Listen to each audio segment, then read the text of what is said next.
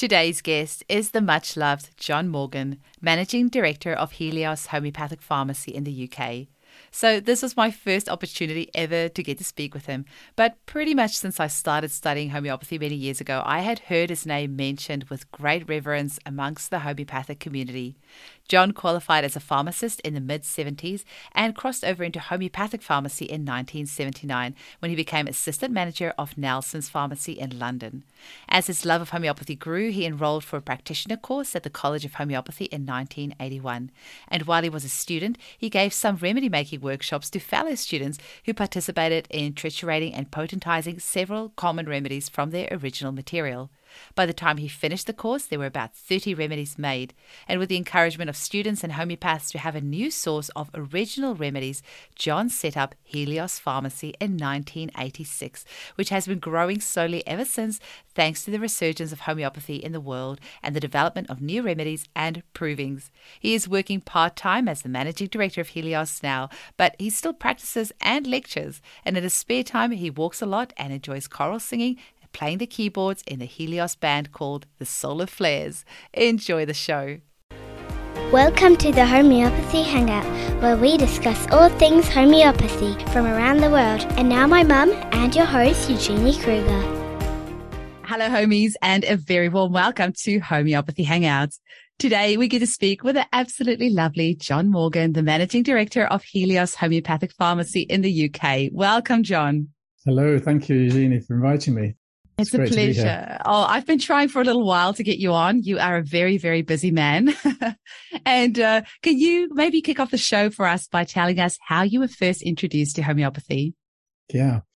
Well, I started out in pharmacy. I'm a trained pharmacist, and I really enjoyed doing the course, and I really enjoyed learning about drugs and their interaction, pharmacology.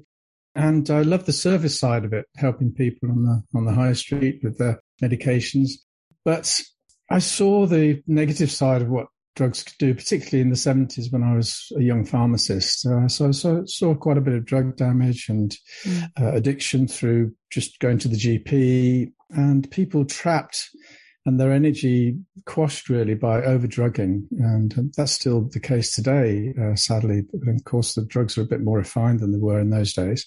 And so I was looking for something that was going to help people liberate themselves from disease and discomfort, and rather than just suppressing the symptoms and reducing their vitality.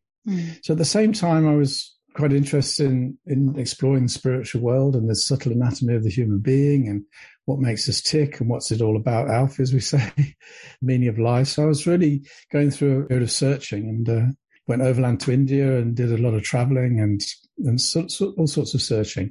So I thought I'd been in the wrong profession. I thought pharmacy was not going to be it for me. So I was looking around for what to do, but drifted back into it because I needed to earn a living. But I carried on looking and reading, and eventually I came to herbalism first because I studied at uni what's called pharmacognosy, which is the study of plant drugs. And in those days, a lot of tinctures that we know, like Nux vomica and opium and belladonna, they were all used in medicines at that time. And so I did quite a lot on plant drugs and the analysis of those. And so I looked at herbalism, and I did a herbal course, which was great, but there was something missing there. There was something philosophical I was looking for. So actually, when I started to read about homeopathy, it was more the philosophy of it. The idea that we've got this vital spirit in us that animates us, and that it actually, the goal of it is to help us live life to the full and actually to fulfill our potential. And then, of course, if you add spiritual dimensions, whether it's soul or spirit or however you look at life, it all fits in very, very well. So it was really reading Hahnemann that really grabbed me, apart from anything. And then, as I said earlier, the desire to work with tools, with remedies, with products that were actually life-enhancing, that would stimulate people to live life to the full and not be bound by being on drugs all their life. So I moved into homeopathy by working at another homeopathic pharmacy. There wasn't any training at that time, so I kind of learnt off the hoof. And I went to Nelson's, which I'm always eternally grateful for the opening into homeopathy. And they said, okay, well, here's 30 remedies, just learn them and then counter prescribe. As people come in, just do what you can. So I was very naive and not very experienced, but I had some great results even then, just with 30 remedies, just counter-prescribed in the pharmacy there. And then again, as I studied more, and I realized there was more to it than that. There was the constitutional side. There was actually looking at the whole chronic pictures and people's stories. And so the desire to get more involved in that led me to enroll at the College of Homeopathy in the early 80s, which has only been going a few years, but had some great teachers. So I was really lucky to have some great teachers at that time. And it was a big college. There was over 100 per year. Oh, wow. And I loved it there. It was great. Really found my tribe. And then some students knew that I knew how to make remedies. So they came to me and said, listen, we've never seen what it's like to make a remedy. Can you show us? So I had got some equipment and tubes and more some pestles, and we started having some remedy making circles in people's houses and made some remedies up just for the experience of it. It was great fun. By the time I finished college, we ended up with about 30 remedies. Not really any idea to do anything commercial with them. Mm-hmm. But people, when I left college, were asking me whether they could have some because we've been selling them a bit to the students so we could redo them. And of course, homeopathy was really starting to grow then at that time, around 85, 86, and the whole 80s and 90s. There was a huge growth in homeopathy. And there was a need, certainly in the UK, for another pharmacy. And starting from scratch with original substance was our byword then, and still is. We still try and get the original material for everything we can do as much as possible. So no radionics. Yeah, so it's all made all made from the original substance. By hand, yeah. We do have a few essences, Peter Chappell's essence and a few other things, but generally our core business is just traditional handmade remedies. And our strapline used to be remedies made for homeopaths. By homeopaths for homeopaths. Yeah, and most of our staff who are working with remedies are homeopaths that have their own practice. And yeah, we opened in 86. I found a place to practice, which had a shop associated with it. So now wife and I, we started then, and we've just been busy ever since, been non-stop ever since. And we're just so lucky to be in the right place at the right time. And from a pharmacist's point of view, it's been a hugely successful career because homeopathic pharmacy is still real pharmacy. It's still making stuff. It's still making creams. It's still compounding. And I used to love that when I was training. And also when I first did pharmacy, there was still a lot of compounding, but that's all gone now. And it's more a service industry, which is great. And then the counter prescribing. And then I've always had a part-time practice. We've got clinic rooms above the pharmacy. And just working and living and being in the homeopathic community worldwide has just been such a personal joy for me. Just amazing people, fantastic people that homeopathy has attracted. And yeah, I still love it. Still do a bit of lecturing and still find myself listening to myself as enthusiastic as I was 35 years ago. It's great. Yeah. Oh, that is amazing. Hey. And, you talk about those amazing people out there, but actually I've chatted to a few of them and they think you're pretty amazing too. And the consensus amongst homeopaths worldwide is that you're one of the most amazing homeopaths and people out there. And people always say, the ones that I know that have talked to me about you have said how humble you are and just what an amazing person you are. And because you're so humble, and I know you're not going to blow your own trumpet, I'm going to do it for you because I just want to let our listeners know that John recently and Helios recently made a really sizable contribution to my podcast because I put a call for help out there to the professional homeopathic community because it costs me so much to pay my editor to do the episodes. I can't edit them myself anymore. So I ended up paying for somebody and it was costing a bomb. And John just very quietly slid in this amazing contribution that's paid for so many episodes to get edited. So I just want to say publicly, thank you very much. I really appreciate it. And it's made such a big difference to the show. Oh, thank you, Jeannie. Well, actually, that brings me on to our ethos, actually. And you mentioned the Helios logo.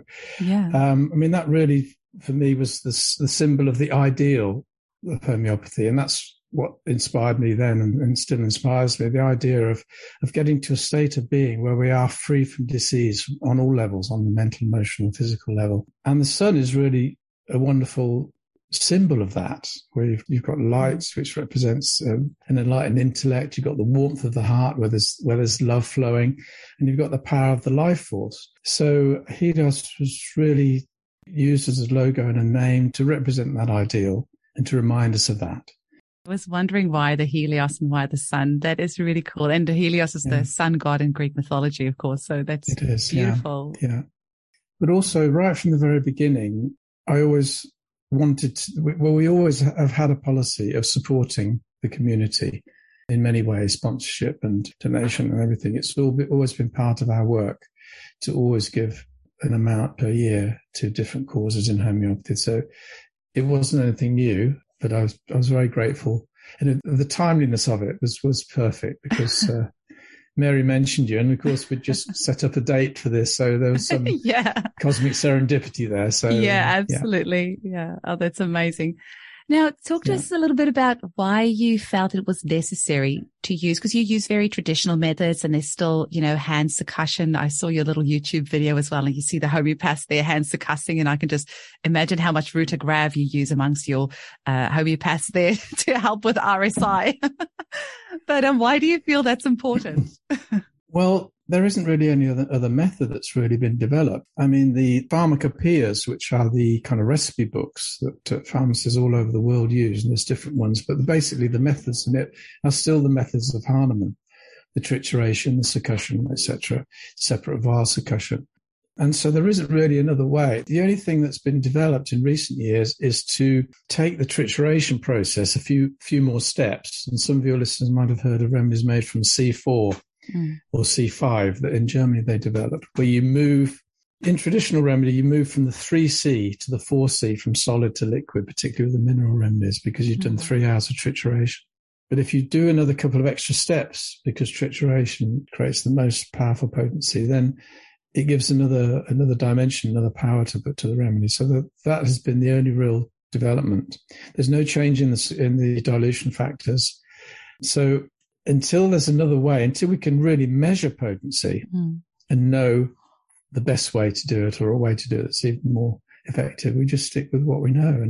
And we just followed Hahnemann, and it's tried and tested. So I'm sure he's there in that room with you in spirit every time you're making those new remedies.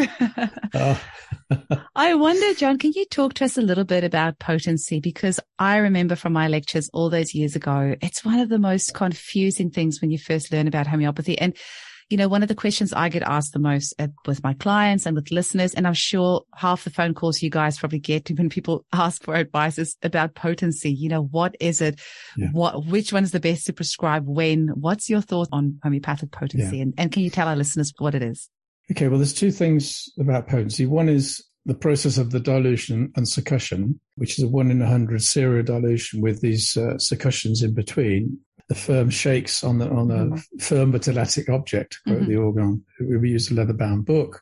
As the dilution continues, obviously the material content does get less and less until it disappears. But the kinetic energy that goes into the pounding of the succussion actually creates, well, there's several theories, but the one I like the best is nanoparticles, these structures within the alcohol and water that are created from the pattern of the original material, and they carry on. So the mystery is what those structures are like beyond the dilutions, but we know there's something there. In terms of their application, well, the old alchemical adage was physical remedies for physical problems, spiritual remedies for spiritual problems. So the 12C and below are the material potencies, where there is some material present. So they're very good for physically centered problems. For me, the choice of potency is, where is the center of the case? Is it physical, mental, emotional, spiritual?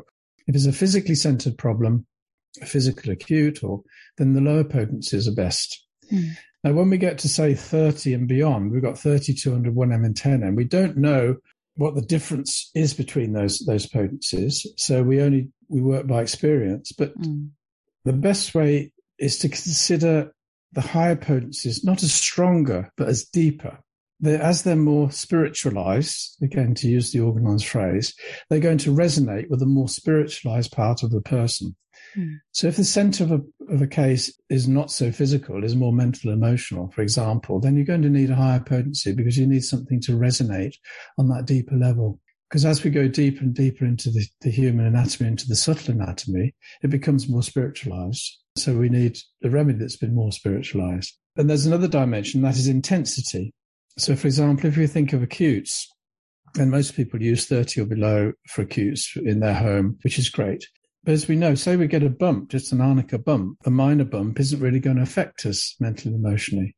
But if we have a car accident where we get a big bump, it's going to really affect us mentally and emotionally. So that's why a 200, for example, is a very good potency when an acute situation is affecting the mental and emotional side. Most homeopaths might start off with a 1M or a 10M if they can see clearly the constitution, if they can see very, very clearly what the remedy is.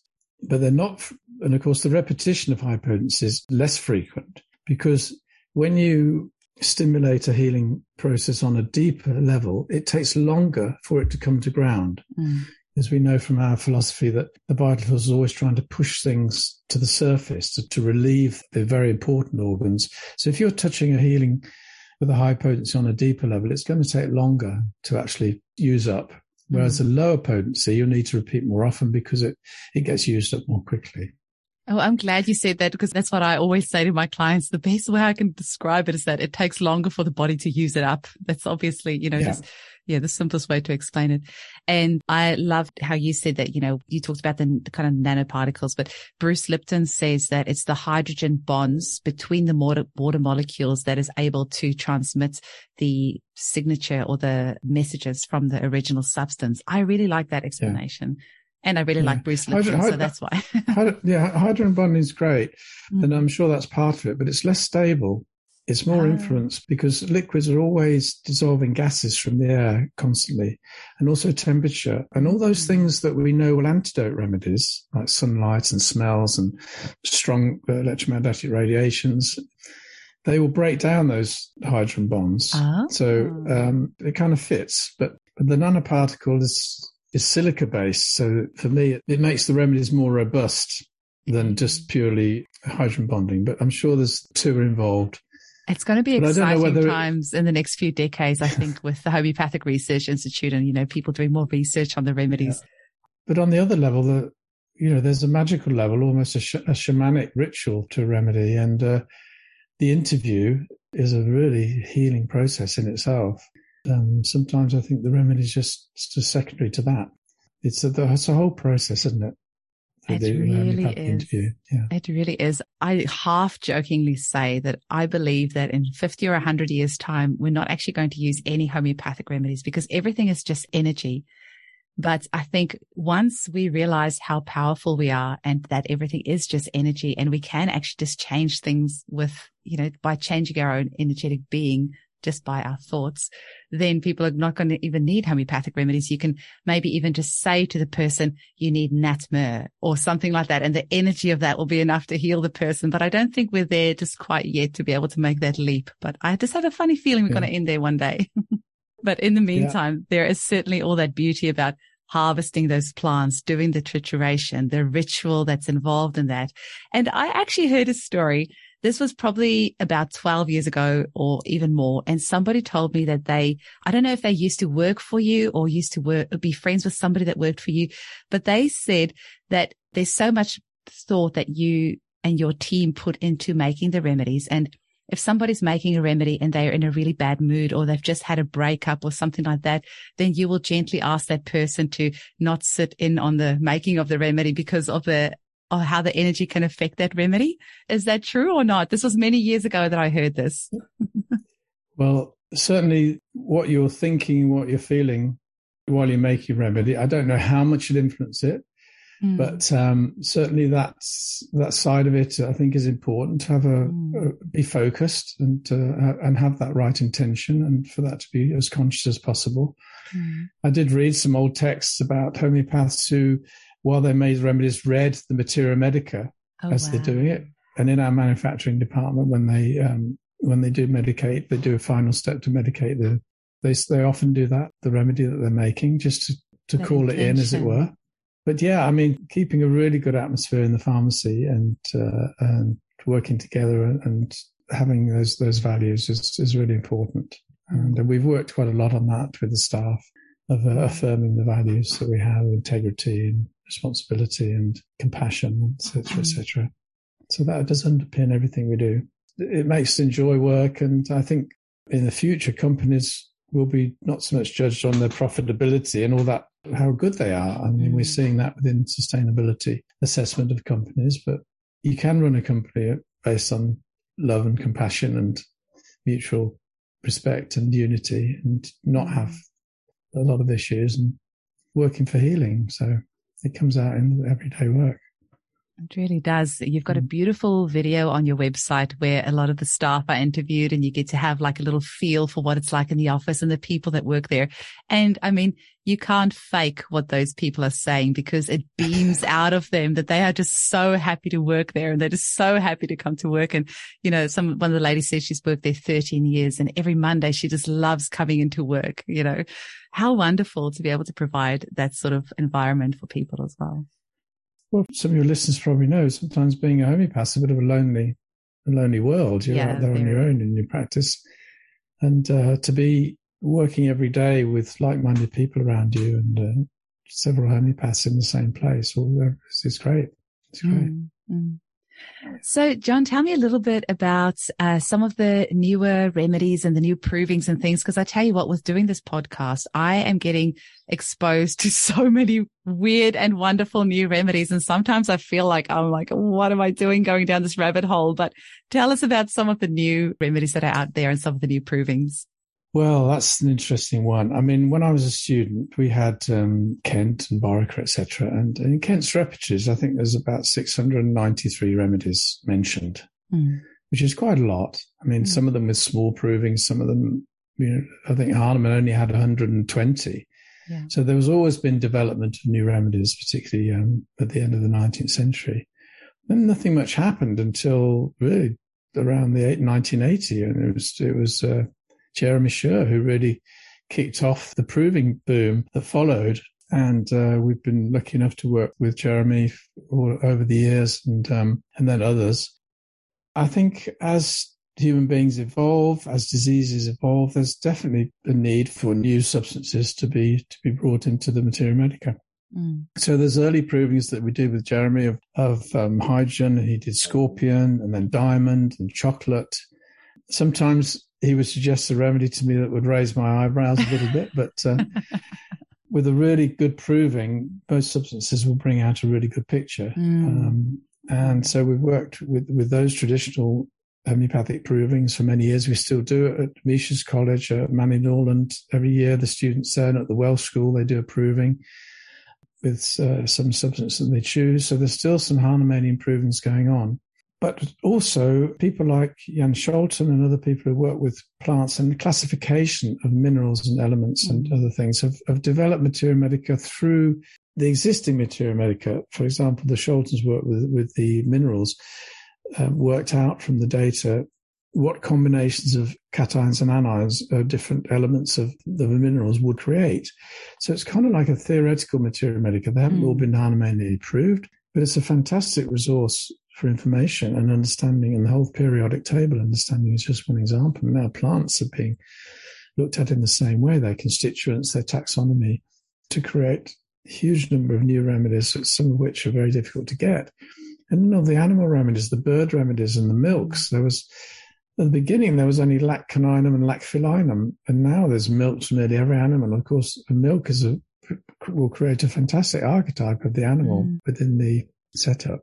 And then other methods, the meditation proving, for example, is still popular, but was particularly very popular in the 90s. So a lot of it, I was involved myself for 9 years with a meditation group, where you spend 4 hours in a very receptive state, and you either hold or you take the remedy and you just observe what happens. And within a group of maybe a dozen people, you will find very, very common patterns, which will give you an insight into what the remedy can do. It's kind of a quick method, and the picture is limited, but it's still very valid. So, and there's a few remedies that I use. Oak is a good example. That's a wonderful remedy. It's kind of like it has that kind of Nat Muir suppression within it, but it's linked to, if people know the Bach flower, the oak picture, where they work and work and work and work until they break down. They can't do it anymore, but they just keep going and going and are in denial about their disease, for example. And then all the crystals, the rose quartz and emerald and things like that have been wonderfully proved. So I think there's been there has been I think, too many new remedies. There's been a lot. Now, in the complete repertory now, there is 2,500 or something like that. Uh-huh. And that means they're remedies with something to go on, even if it's a small number. And for students and for homeopaths now, I mean, I think it must undermine their confidence a bit about knowing what to choose. But the saving grace is that although finding the simillimum, the principle of the simillimum is what makes homeopathy work. It's not black and white. So if there's to whatever degree of simillimum there is in a remedy that you take, there's going to be some reaction. Mm. And who knows whether the actual holy grail of the remedy is not even something that we have yet, So we're always trying to get the best totality remedy that we can in the moment on whatever level we want to start the case. And certainly the computer remedies have made a massive contribution to being able to see and get in contact with those remedies that you wouldn't really come in contact with because you don't know them. We tend to prescribe things we know. Mm-hmm. So those have really expanded as well. So I think looking back over the last 30 years, I think since certainly 2010, there's been more of a consolidation. There's been less provings going on. And I think we need another 20, 30 years of consolidating all these new provings and getting to know them, working with them clinically, so that, so they'll be more established, because there's a lot of proving remedies that haven't made the light of day, that aren't used, but have been a wonderful healing process for students. I mean, doing a proving is a wonderful experience for people. It's a very healing experience. And it really does, if you have any skepticism about whether remedies work, then provings really blow that out of the water. It really does give you the subjective evidence that you need. Yeah. Let's have a quick little break and we're going to come back. I've got a bunch more questions for you. So let's get back to it, John. Speaking of the provings, I just recently bought a whole bunch, I think about 20 or 30 different butterfly remedies from Helios, because they are pretty tricky to get hold of. I got some from Scotland a couple of years ago when I first started playing around with them. And then I got a whole bunch more from you guys just recently. And we've got a group of mums here in Perth that was doing a bit of a butterfly proving. And like you say, if you were ever skeptical about homeopathy, take part in a proving, because we had some really interesting remedies, really interesting symptoms come out.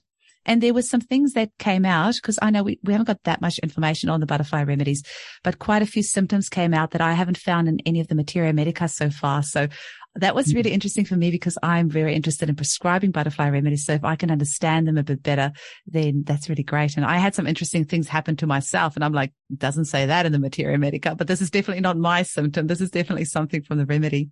And, I would say Hahnemann proved 120 remedies on himself in his lifetime, and he lived to be 88 years old, which is pretty amazing for the time that he was living in. So, he did something right.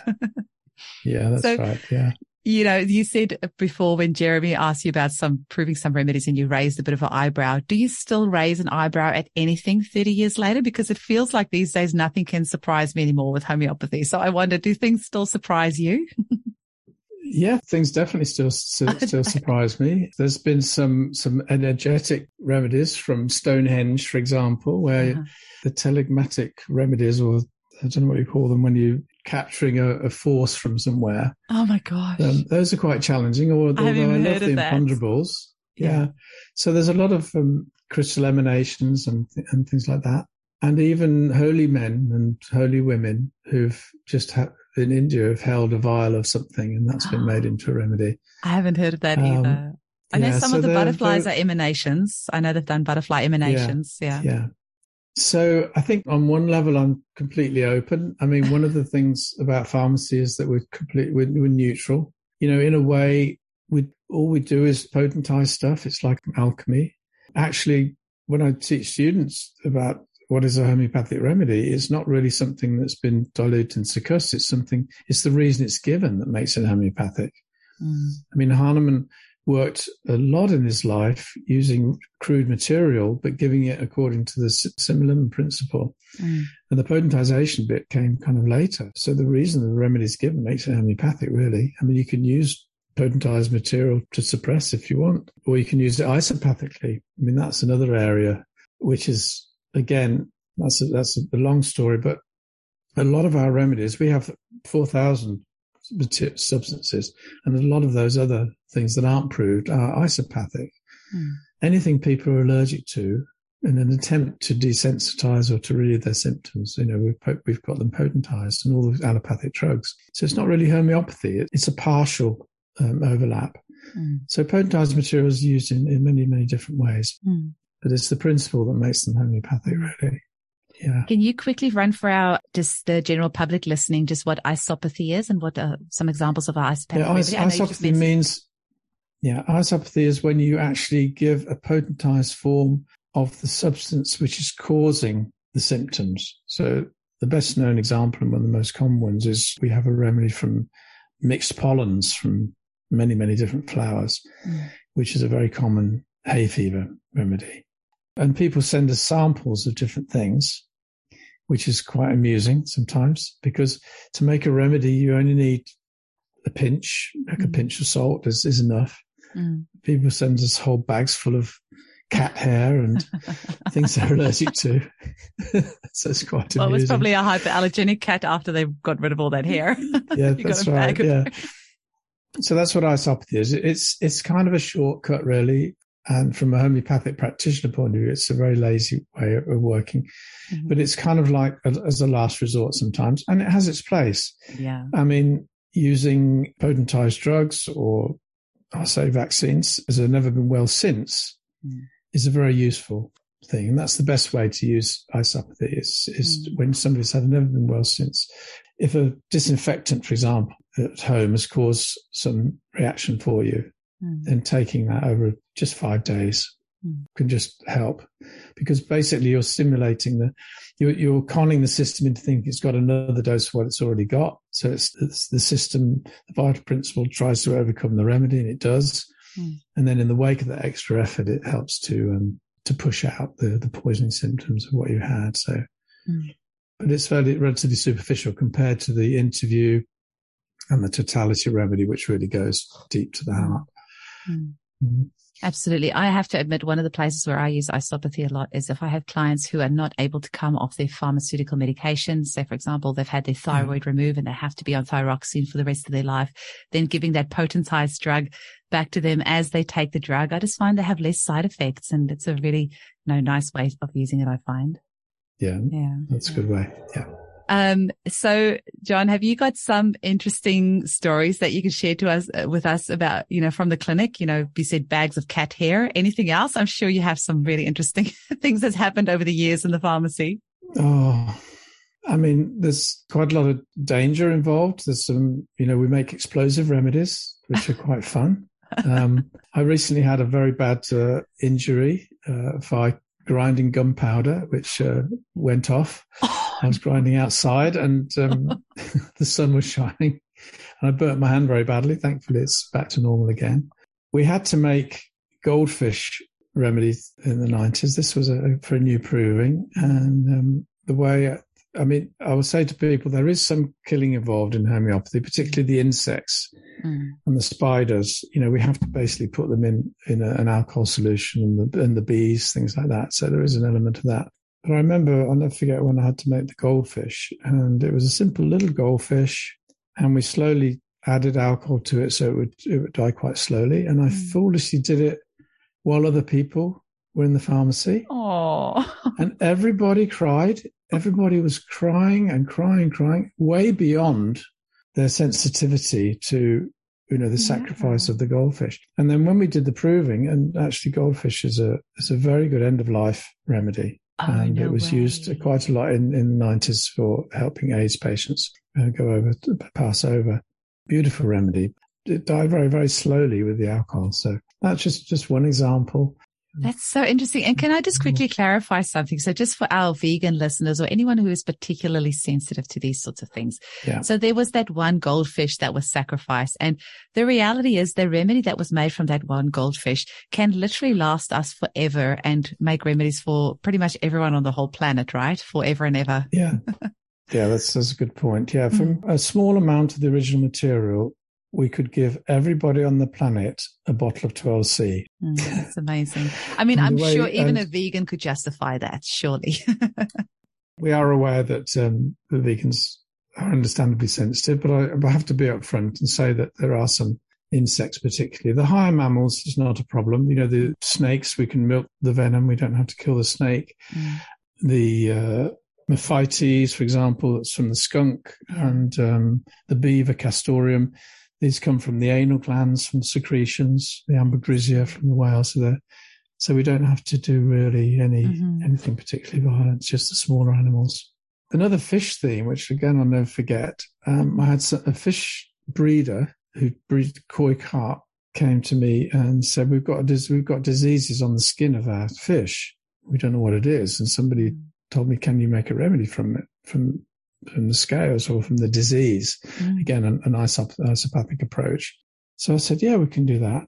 I said, he said, how much do you need? I said, we only need one fish, just send one diseased fish. Yeah. So he said, well, there's a couple of different lesions on the skin. So he said, leave it with me.